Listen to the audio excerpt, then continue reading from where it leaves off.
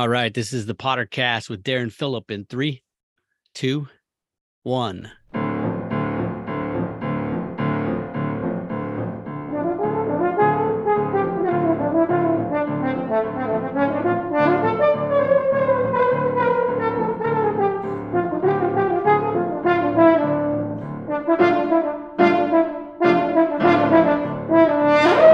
Welcome to the Pottercast. This edition, a buddy of mine, Darren Phillip, joins me. D, thanks for being on the Pottercast. Potbelly! Hey, thanks for having me, man. This is great. Well, if you know Darren Phillip, you know him from the fantasy baseball rap from years ago, the baseball rap. We do that podcast together, and I thought I'd get him on the Pottercast because Darren's more than just a fantasy guy, just a sports guy, just a baseball talking guy. Darren has a very interesting sideline gig. Would you call it a sideline, a hobby, a profession? What would you call it? Expensive hobby. Yeah. We're talking about horse racing. Phillip Racing, owned by Darren and Cindy Phillip. They get into the horse racing business, and I find it fascinating. Darren, I've asked you so many questions because I did not grow up anywhere near that world, and I have no idea about it. Some of the things we'll talk about, when I first heard them, I was like, you're kidding? They actually do that in that field? But tell folks how you got, how did you get interested in horse racing, and when did it become more than just, I like to go to the races and throw a couple ducats on a race, and into, hey, we should own some horses? I got involved actually as a kid. We'd go to Arlington Park in Chicago, which just closed down because the Bears are going to build a new stadium there. But anyway, nice. Yeah. So we'd go there. We'd go there once a year for my grandma Phillip's birthday, and just really got into it then. And then they had what was called the Railbird Club. This is again while I was still young. And like, what years were this? Was this the 70s, 80s? 70s? Yeah. Okay. Late 70s. Yeah.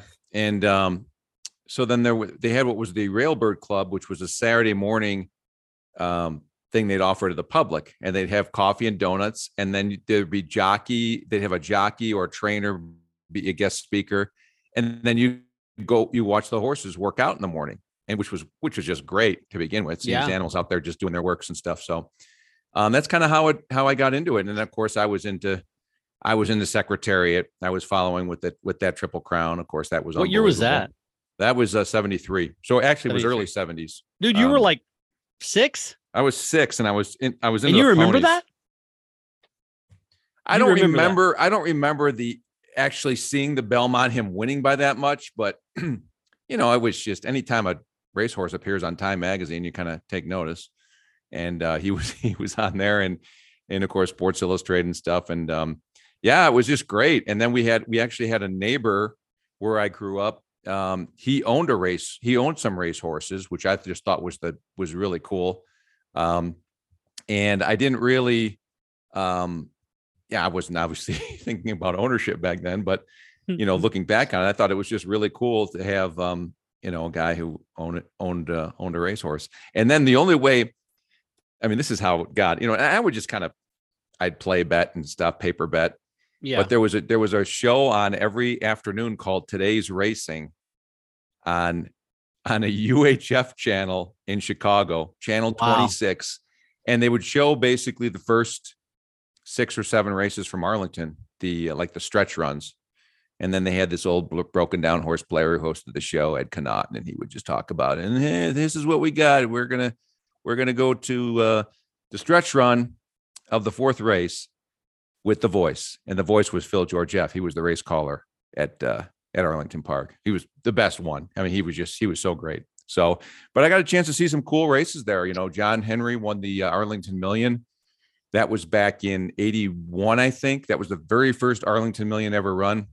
Spectacular bid. One of the all-time great racehorses ran a race there that we got to see in person. And so, yeah, that's kind of how I got involved with it. And then, and then another kind of a sidelight, I always, being part of that and following that stuff, I knew what I wanted to be when I grew up. I wanted to be I wanted to be a jockey. And how tall are you? I'm almost 6'3", so that didn't work out. What most jockeys are, they look like they're like 4 foot tall. Like what's a sweet spot for a jockey? Like 5'1", 5'2"? Yeah, I'd say about that. Probably no taller than, once you start getting 5'5", 5'6", you're a little bit too tall. But I'd say 5'2", 5'3". And typically. the Triple Crown, as you were talking about with Secretariat, that's when a horse wins. And we'll tell everybody what that is. For some people listening, have no idea about anything about horse racing. They've heard of the Triple Crown, but what exactly is that? Well, it's the three jewels of the Triple Crown are the Kentucky Derby, which is run, of course, at Churchill Downs on the first Saturday in May. And then 2 weeks later is the Preakness Stakes, which is run at Pimlico Racecourse in Maryland. And then the Belmont Stakes, they give an extra week in between that. So it's 3 weeks after the Preakness is the Belmont Stakes. And that's the longest of the races, a mile and a half. Different type of track too, more of a sandy surface. So it's really a true test. The horse that won the Derby this year, Rich Strike, was the 80-1 shot that came out of nowhere to win it. Well, they took the Preakness off. They didn't want to run him there, but then they ran him at the Belmont, which I was kind of like, why would you do that? And he just didn't really do much because it was just a totally different racetrack and stuff. So, it depends. Some horses prefer different surfaces to others too. So, so this is my biggest problem. Well, I don't know. I got a lot of problems with a lot of people, but this is my problem with horse racing. Yeah. You can have a horse that wins the Derby and the Preakness, and then a horse that didn't run any of those, just waits, and enters like the Belmont or enters the Preakness and doesn't run the others and roasts everybody. And you got this horse who just ran, like I feel like you should have to enter all of them. Like I agree. You're not allowed to race the last one. It'd be almost like, hey, the the Suns are playing really good and they get up, they win the championship. Like, oh no, there's one more team you got to beat. And they haven't played in a while, and it's like, wait a minute. I thought, anyway, why do they do that? It's tough for the average, the casual fan too, because you get a horse that wins the first two. And even the casual fan goes, oh my gosh, we might have one. And then some horse out of nowhere smokes them. And you're like, well, that's not fair. Well, I think part of it too is that it's a pretty grueling trail, even because you're running prep races leading up to the Derby. It's not like you're not running it all. You've got to, because you have to accumulate a certain amount of points. There's Derby prep races, and you get a certain amount of points for, depending on how much the race is worth, for winning, coming in second, third, and fourth. And then they add up those points, and it's the top 20 point getters that get into the Kentucky Derby, because there's basically 20 is the most you can have, but that's the race that everyone's going for. Everybody wants to run in the Derby. And they used to do it by earnings in graded stakes, and graded stakes races are just your tougher races. But, and I liked it better then, because that would allow for maybe a horse to come more out of nowhere. He didn't have to go specifically into each of the Derby prep races. He could have been in some other races that were not, part of the Derby, the Derby trail. And so you'd get horses like Mind That Bird that came, that was another 50-1 shot that came from out of nowhere to win a race. And now it's typically, you're going to get, with the exception of this last year, that was kind of an aberration with Rich Strike. And he actually drew into the field just a couple days before the race, because there was a scratch. There was a late scratch. So he was actually on the outside looking in, and then they put him in the race, and then he wins the race. Wow. Yeah. So that was pretty much that was a fairy tale kind of story for those guys. But so you grew up with this background, and there was some nostalgia there because you just enjoyed going to. You liked hearing the voice. You liked being there. You liked this old curmudgeon guy who would give you the things. when did you? I mean, so you stayed with it, but when did you go to Turf Paradise? Fan, and when did you say, "Hey, we should buy a horse"? Well, my wife and I, we go to Turf Paradise. We went a few times while we were dating here in Phoenix. Phoenix, and then we got married, and then we just thought, we were just looking at we're at the track one day, and we're like, maybe we should kind of look into some ownership. This would be kind of interesting. Huh. And so at the time I started looking around, and there's a trainer at Turf Paradise. He had I think I found him on Facebook. I just was starting to look around, and his name is Jeff Metz. He still trains, and he was saying, hey, if you're interested in ownership, let me know. And so we got involved with him, and that didn't last too long, because Jeff was in California, so he'd kind of be back and forth, and we didn't like the fact that he wasn't here all the time. Yeah, but he's been a successful trainer. He's done a lot. He's won races at Turf Paradise, and then he's done a lot of his damage up in Washington State at Emerald Downs. That's where he's had his most success. And he runs in California as well because he still lives there, as far as I know. So we got involved with him, and then we kind of bounced around to a couple other trainers there at Turf Paradise. And then we got involved with the breeding aspect of it, with some of our retired mares. So you'd send a mare to a stallion somewhere where, a particular farm. And we started in California, I believe, was where we started first when we started doing our own breeding. And then we were just kind of all over the place. And, we just thought, hey, we'll have our babies and we're going to do great. This is going to be awesome. But getting a baby from the womb to the track is really, really difficult. You've got to hope that there's no complications because they say thoroughbreds they're pretty much crazy. It's like they sit around thinking about ways to kill themselves during the day because they're always getting, they'll run through fences. They're hot bloods, and so, but they just do silly stuff. And so, or they can just have an injury. We had one that was in New York as a baby and he got kicked is what we were told, which was the likely story.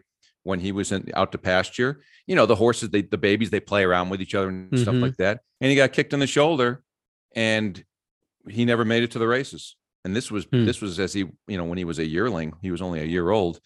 And it's too bad because he developed into a real nice looking horse, but we tried to bring him along and I think there was some acupuncture done, some stimulation done on the area.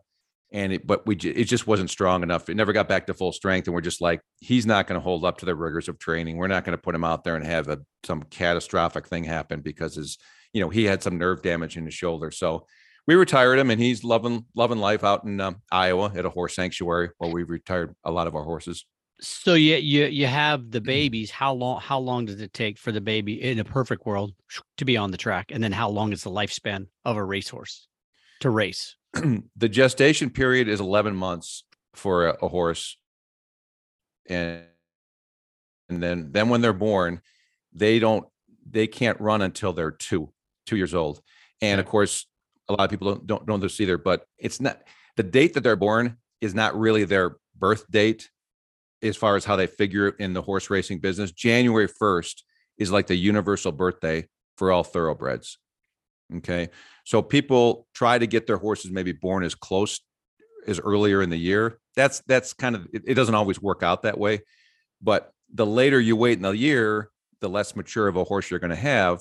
For instance, if your horse is born in May, the following January, they're 1 already, even though they've only been alive for like 7 months. So, and going back to the Triple Crown and the Kentucky Derby, those races it's 3 years old only. They're only for 3-year-olds, and they can be fillies that run too, the female horses. So, but once you basically a racehorse has one shot to run for the Triple Crown because after they've turned 4, they can't do it anymore. So it's only one. So that's what makes it so difficult to get into the starting gate because there's so many foals born. I don't know what the numbers are right now, but once that horse turns 3, he has a shot. But if your horse isn't ready to run or if it's been hurt or whatever, then and that wasn't something really we looked at realistically as far as running in the Derby. It was just, so it's funny. It's kind of like that 10,000 hours book, like they talked about how many of these guys like Gretzky was born where he was like the youngest always in every age category, right? He could barely, or he was the oldest. I'm sorry. You want to get a guy like when school starts in August, his birthday's July 21st. Right. If you got somebody born July 21st and I'm in, but somebody was born back in February or August of the last year, they're bigger and stronger than them. So ideally, if you could time it, you get a horse born January 2nd. January, and it's February. racing against horses born in December of that year. Right. But the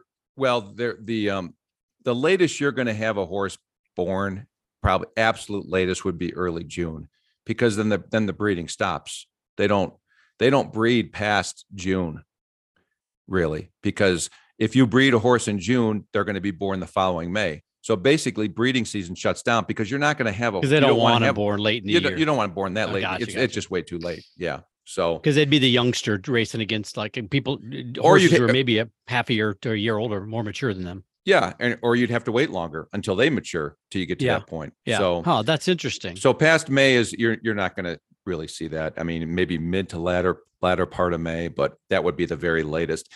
But it's there are a lot of horses that are born. In fact, my wife and I were kind of looking at different while we were doing the breeding stuff. When is it we were seeing that there are a lot of stakes horses that were born in May. They maybe weren't ready, but then you just wait a little bit longer. And, we were kind of thinking, I wonder if it's because maybe it's more natural, the whole breeding process, birth process, because, in certain time, like during the winter, if you're going to breed during the winter where the horses, the mares aren't on their regular cycles, you have to put them put them under lights to kind of simulate daytime when during the whole breeding process. And it's just like, is that really that, it's not natural, number one, but right. There's a lot of people have so many different theories when it comes to breeding. They look at all kinds of different things, the pedigree. And this is big money. Horses. So I'm sure huge. People have tried every conceivable legal and illegal way to get an edge in this business. Right. And it has to be, and also the difference between thoroughbreds and let's say the harness racers, or which are called standard breds or quarter horses. Standard breds, I'm not sure, but quarter horses, you have to have a live cover for a thoroughbred. In other words, the stallion actually has to mount the mare, whereas with the quarter horses, you could freeze the sperm. You could, or you wouldn't have to have a live cover. You can get the sperm, freeze it, and it could be from somebody else, and then use that way. So yeah. Oh, I got you. So Philip Racing starts off with what, one horse, and then couple horses. At the height, how many horses did you have? At the height, we were part of like 21 horses. Did you own any of them outright? Oh yeah. Okay. Oh, yeah. But did you have partial ownership in some? Partial ownership, maybe in about maybe about 4 or 5 of them. So we had a lot going. And see that 21. Yeah. And then that didn't last too. Yeah. And after a while, that's just a lot, dude. We've got to cut back. And the breeding is where it really costs the most, because you're not only taking care of the baby, you've been taking care of the mare the whole time. And you still have the mare. So you're basically paying for 2 horses as far as board is concerned. And is it right? I mean, like, so secretary, a horse wins these races, gets famous, and they make a bunch of money, I'm sure, for their owners and trainers, and especially if they're gambling on them and all that stuff. But do they really make the big bank in after they're done racing, when they're siring other horses? Is that where is that why? I mean, you want to win races because that's a fun thing to do, but the real moneymaker is afterwards if you have a champion, right? If you have a champion, or if you're just the breeder, we wanted to breed to race because that's the most fun. Mm-hmm. But a lot of times, if you've got a mare that's done very well on the track, and you breed her to a pretty successful stallion, or one that did fairly well on the track, and then you sell the baby as a yearling when it's born, you can make money that way. And then you're still the breeder. So you still get breeding awards wherever the horse is running. Let's say if you have a New York bred. Yeah. They offer additional incentives for breeders in like New York bred races and owners. If you're running the horse back in the state where they were born, as opposed to moving a New York horse to Kentucky or something like that. Interesting. Yeah. So how many horses do you have now? Are you guys totally out? Do you still have horses that race? Do you just have horses that are like out to pasture? We've got one horse right now that's turned out, meaning she's on a break. And we may or may not be bringing her back. She's kind of had some behavioral issues for some reason. We're still trying to figure it out if it's hormonal, because it's a mare. And then we've got 3 retirees that are at a farm in Kentucky. So that's basically all. We've got 4 total right now. If you look at expenses and revenue, retirees are not revenue generators, right? No, they're just all expenses. Yeah, at that phase. Well, and then you hope that the ones that you have running are going to, not only pay for themselves, but pay It's for like them. Social Security. The workers pay for the retirement. Yeah, pretty much. Right. That's a great way of looking at it. Yeah. Yeah. Well, I mean, so when you guys got into it, I guess I'll just ask you this blanket. Was it as much fun as you thought it would be? Or was it, I mean, is it just, it seems like an up and down thing, and almost like owning same as owning a pro franchise. You got all these athletes, horses you got to deal with, and they're different characters, and keep them healthy, and you got all these trainers, you got it's a lot of moving parts. Is it fun? No, it's not. No, I would never do it again. No. I mean, it had its moments, but a lot of it, okay, you're dealing with the horse and what's going on with that. And then you got to worry about, as a jockey, going to give you a good ride. They might screw something up. I mean, you could be all ready to go, have your horse in the right spot, and then have the jockey make some dumb move. And, granted, they're on an animal that's going 35, 40 miles an hour, and they have to make split-second decisions. Yeah. But sometimes, and then dealing with the trainers is a whole different thing too, especially when you're out of state. And a lot of our horses were running out of state, and I'm on the phone. You don't know if you're getting the true story about things. And then, it's just, yeah, it's a tough business. And there's an adage, if you want to, how does it go?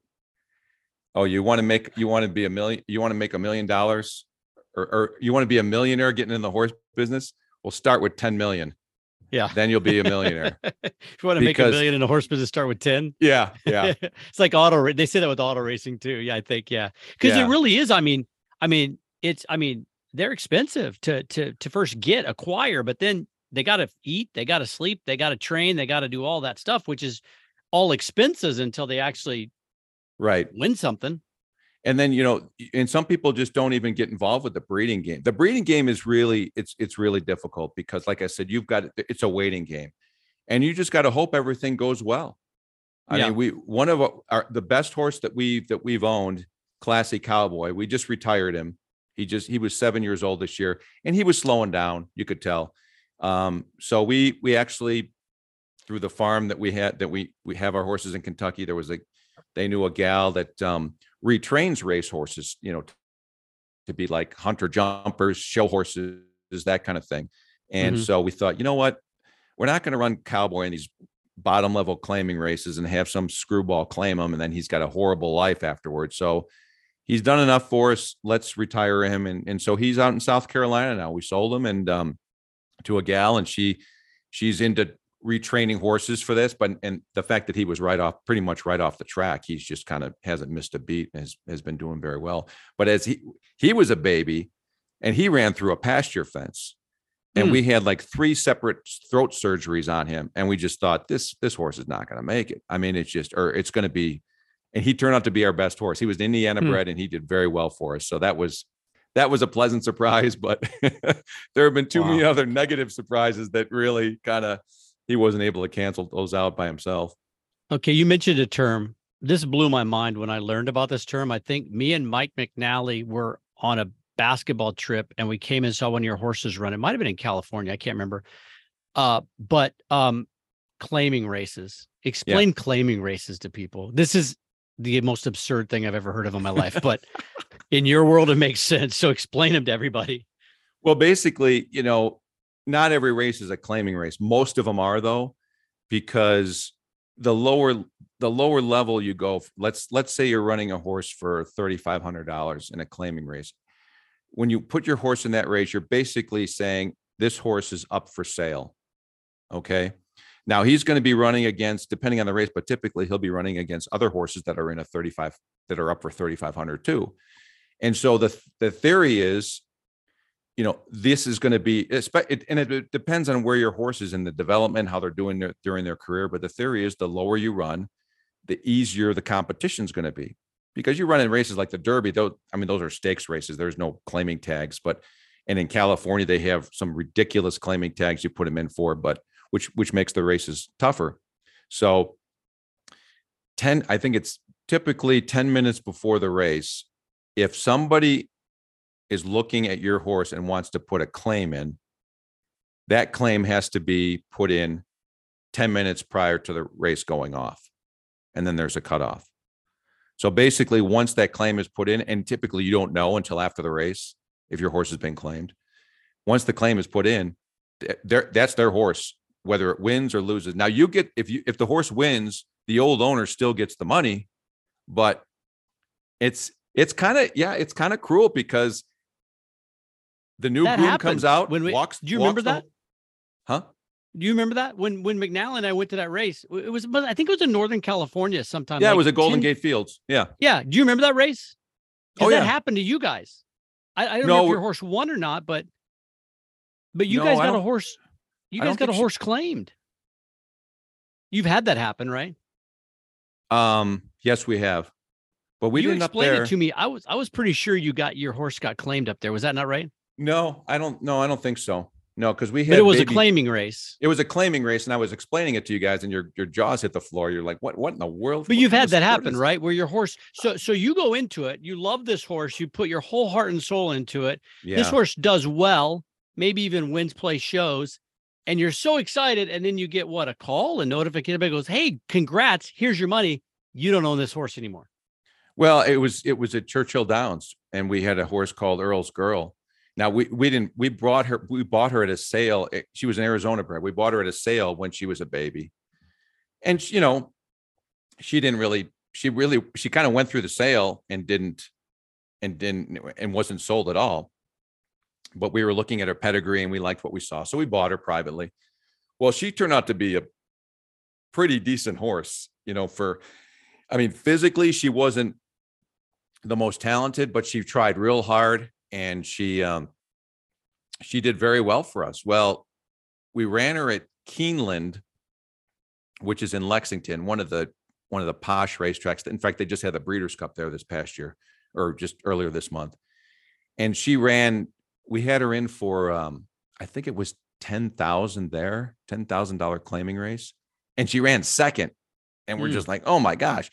Well, somebody else was obviously watching that too, because then we sent her to Churchill Downs. We raced her there the next race, and we put her in for 10, and she got taken. And she didn't win though. She didn't do anything. And it was the trainer that called, because we usually talk to the trainer after the race. He's like, they took her. I'm like, they what? Yeah, they claimed her. So that was it. Well, I was I was a mess after. I was just like, because this horse was really just, we named her after Cindy's dad, Earl's Girl. And it just, it was horrible. So then you're seeing her running at these different tracks, just not doing well. And so then we're just like, well, we let's claim her back so we can just retire her. So she's not, So then we put in a claim. This is kind of a long story. Probably people aren't interested in it, but we put in a claim. She was running in Iowa, I think it was. We put in a claim for her there she bled during the race, which means, and horses do that. They're put on Lasix as an anti-bleeding medication, which now they're trying to outlaw because you're medicating the horses, but now it makes things worse for the horses, because then if they're bleeders, and it has something to do with the lungs, they exert themselves so much that they just start to bleed, and it can come out of their nostrils. So we put the claim in, so we're ready to have her. Well, Iowa, this particular racetrack had a rule that unless you check a box that says we're going to claim her no matter what, well, she bled, and we didn't have the box checked, so she bled, and so basically the on-site track veterinarian said this claim is void. That's how they protect people from putting a claim in on a horse that's maybe got some problems, injured or something. Yeah. So the claim got voided. So then we had to do it again. And it was just, the whole thing was just gut wrenching. It was awful. And well, you can see my hair, man. It's all gray. I mean, it never used to be like this. Did you get her? We finally got her back. Yeah, we got her back, and we had her at the farm in Kentucky. And then there was a farm also in Kentucky that retrained, like I was mentioning before, thoroughbreds. So we sent her there, and she got adopted. We're not really sure where she ended up. Yeah. This particular place we weren't that thrilled with, because some of them let you know where they go, and they put you in touch with the new owner so you can keep track of them. This one didn't, but she was such a great horse. I'm sure she found a great home because she was just so well-mannered and just really easy to get along with, and would just basically do whatever you told her. So to restate, restate a claiming race. Yeah, sorry about that. The equivalent would be that Michael Jordan sinks a shot to win the NBA title, and he's celebrating, and somebody goes up to Reinsdorf and goes, "Oh yeah, the Lakers bought him for $10 million, so he doesn't play for you anymore." Yeah, that would be the equivalent. Yeah, if you put Michael Jordan for a tag, which you wouldn't do that. If you made him do I mean, if that was the way to do claiming races, or like some young, I guess the more equivalent would be like some double A kid, right? Who okay, you got to play him in these anyway. I number one think that's insane. I can't imagine what that feels like to have, because it's not your property. You love these horses, right? Like it's not a piece of property to you if you're really in it for the right reason. Well, yeah, but some people play the claiming game. They don't care. Yeah, and they'll run horses in. Like we had one of our trainers. We'll just ram her at ram them right at them. In other words, we're gonna get aggressive, put it for a low tag, and we're gonna and she or he's gonna be better than the rest of this field, and we're gonna win easy. And so you win the money. Sometimes it doesn't though. You win the money, and sometimes claims them. Sometimes nobody puts a claim in. Yeah. So, but it's people look at different things, and I think this trainer too that we used. Sometimes they'll, I mean, the game is so deceitful. It's just, well, here's the thing too. You don't have one trainer for Philip Racing. That guy trains for other people too. Oh yeah. And so if they have a better relationship or can make more money or whatever it might be, they could be like, hey, you should claim Earl's girl. She's running really well. I mean, I'm you sure can that play happens. that game. I'm sure it's probably illegal, or it's definitely immoral, but I don't know if they get in trouble for it, or you could prove it even. Yeah, there's some stuff that's illegal in horse racing, but not enough as far as I'm concerned. But anyway, this particular trainer, if he didn't want a horse claimed, he'd throw some bandages on the horse before the race, because you're walking around the paddock area, getting him warmed up before the jockey gets on. And that's the last chance people have an opportunity to look at the horse if they're going to claim her or not, and claim the horse or not. And like I said, it's got to be 10 minutes before race time. So that's genius. Yeah. So usually the jockey gets on about 8 minutes. So after that, then the bandages will come off. Yeah, the horse is fine. Was that trainer's last name Belichick? Yeah, right. That's genius. It's within the rules. Oh, there's all kinds of stuff that people do, man. Yeah. So how would you classify Philip Racing now? Active race team. I mean, you're still running. You mainly have retired horses. What do you got going on? We're pretty much on our way out of the business. Yeah. Gotcha. How many horses do you own now? Well, we have the one that it's on turnout, and then we have the 3 retirees. So we've got 4.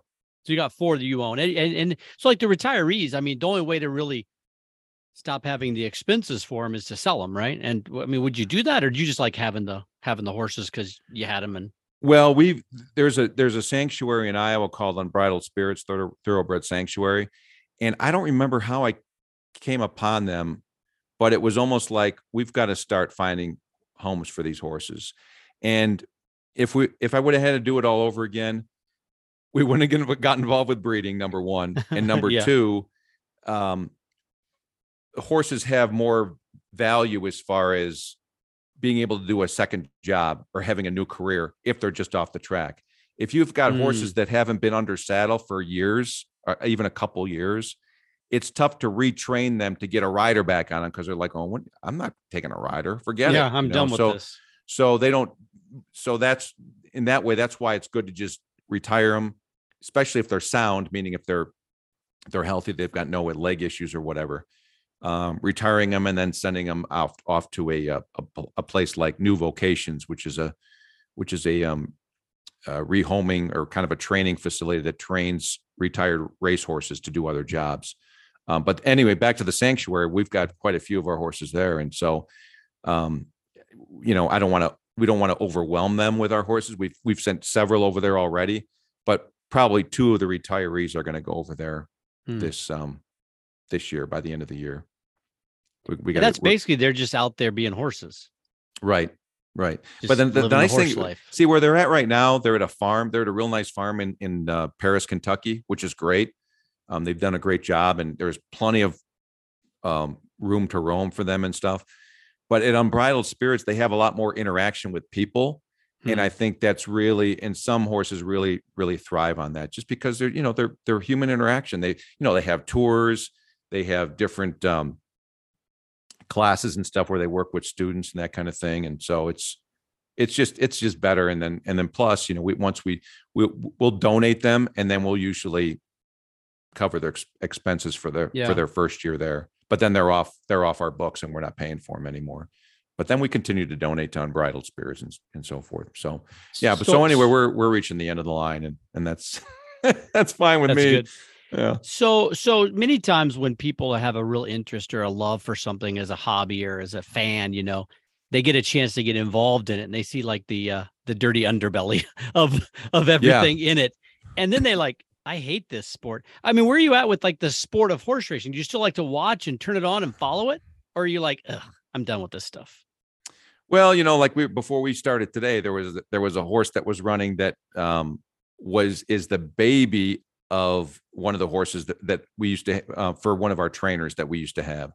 And so running at Turf Paradise. So, I keep an eye on it, but Cindy mostly still follows it more closely than I do. But when it comes to watching horse racing in general, or like the big races, not really into it. I mean, we call them the blue bloods, they're all just, that's kind of their little playground, and they go out there. And like, for instance, in the Breeders' Cup Classic, this horse called Flightline that was just destroying the competition in every race that he ran. Well, he runs the Breeders' Cup Classic and he wins by like 8 or 9 lengths, and he's only 4. And the day or two after, 2 days later, they just announced Flightline's been retired for stud duty. 4 years old. And now he's going to study, but that's where all the money's made. And you know how much they charge per mare to cover, for him to cover? $200,000. Wow. And how many times can they do that? Just, I mean, is it just, I mean, they can just, they can go, he can be bred to about maybe 20, 30 mares. And now granted, the price isn't, the fee usually isn't owed until the baby is born, it's standing and nursing off the mom. Then now that I don't know what we've never dealt with that kind of level at all. So they might take a certain amount up front. Yeah. Just to make sure you're good for it. But yeah, $200,000. And that's typically that's probably the high watermark. For the American Pharoah was another one who won the Triple Crown. He was going for $200,000. So for making money, it's get a horse, get it to win a couple of big races, get popular, get famous, show that it's a stud, and then put it out to stud as quick as possible. Yeah, and it's not try to win, 3 more years of races or whatever. Well, you're basically you're rolling the dice, because, and with this particular horse, I would never breed, even if I had that kind of money. I would never breed to Flightline, because he only ran 6 times. So you have no idea from an endurance standpoint or a long-term health standpoint. I mean, he might have had some problems. I mean, they ran the heck out of that horse.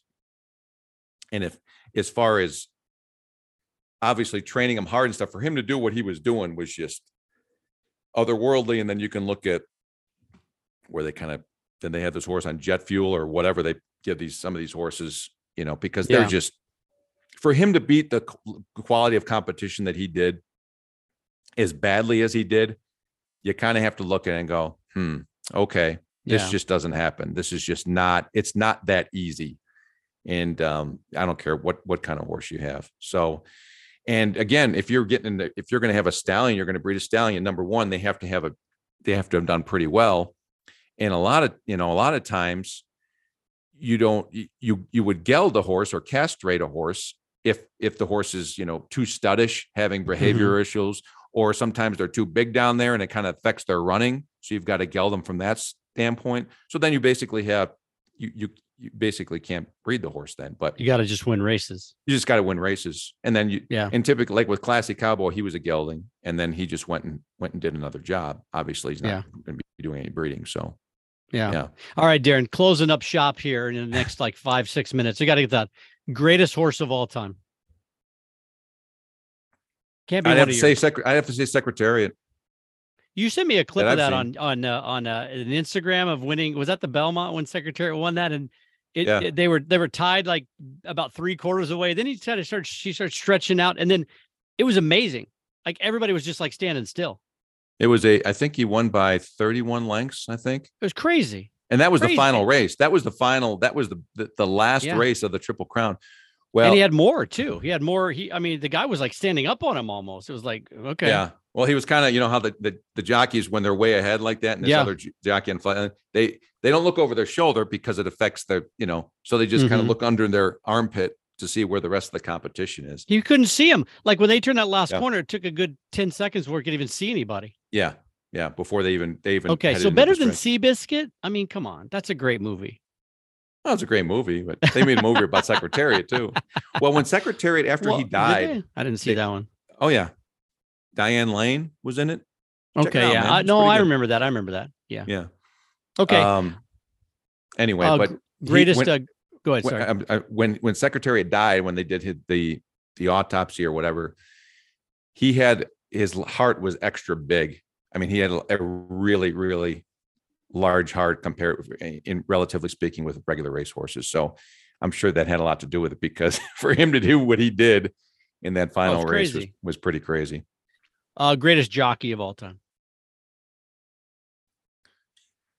Oh gosh. Well, I mean, there are a lot of great ones. I mean, there's a lot still running now which I don't really understand this. Jockeys that are still playing, that are still riding, that are in the Hall of Fame. It's like, no, you go, but jockeys can ride to like their 50 or 60, some of these guys. So I don't know. I just never. How much does a jockey matter? Oh, a lot. Does it? Okay. Oh yeah. It's always the big thing with the race car. It's like, how much does the driver really matter? Like they're all at NASCAR. They're all the same car basically. And then NASCAR people right now are going crazy like that. I just said that, but I mean, if you got Secretariat, really, isn't it just like, hold on and don't screw up with him? Yeah, probably. Ron Turcotte was his rider, and he was a good rider. Ron, and your family. I'm not dissing you at all, because I know nothing about this sport or what it takes. He would not be considered among the elite riders. Probably. Is there like an Eddie Arcaro or something? Or Eddie Arcaro was great. I've never heard that name. Yeah. Willie Shoemaker. Willie Shoemaker. Willie Shoemaker. Yeah. What about Gary? Gary Stevens was great. Mike Smith, Jerry Bailey. I mean, I don't know if you can really say which one is the best, because they all have just been hugely successful careers and have just why Gary Stevens is my favorite. Why is that? Because he rode Seabiscuit when Toby Maguire couldn't ride him. Oh yeah, in that final race, he was great in that one. Yeah, when he's looking at the guy and he goes, "Hiya, so and so, see you, so and so," and he hit it. Yeah, and Stevens can act. I mean, he did very well. He was awesome. He was awesome. Yeah, he's really good. Well, hey Darren, thanks a lot for joining me on the Pottercast. This is like this world is. Like, it interests me, not so much that I would actually spend a lot of time learning about it, but this is great to hear you just like, I love like things I'm kind of interested in. I like to meet people who know them really well and just go, okay, tell me about that. All right, great. Now I don't have to read a book. I don't have to, I don't have to spend the time learning it, but it's so interesting. I still can't get over, the ups and downs of this. It's got to be just, I mean, it's like owning a business, but there's so much comes into like that race, but then every day there's an up and a down and a call from a trainer and a call from this, and it's just got to be crazy. Yeah, it is. And and we never really got into this at all, but when you enter into a race, you're not just entering into any old race. There's different conditions for that race. Does your horse go long, or is he a sprinter? Does he prefer the grass or the dirt? You could enter in a race on the grass, and let's say there's a rainstorm and they take the race off the grass. Well, if your horse doesn't like the dirt, you got to scratch the horse and wait for the next race to come along in a couple of weeks. So there's just a lot of variables that come into play, and really, really a lot of unknowns, and which makes it tough to really have, any kind of long-term success. That's the great Seinfeld episode. He's like, his father was a mutter. His mother was a mutter.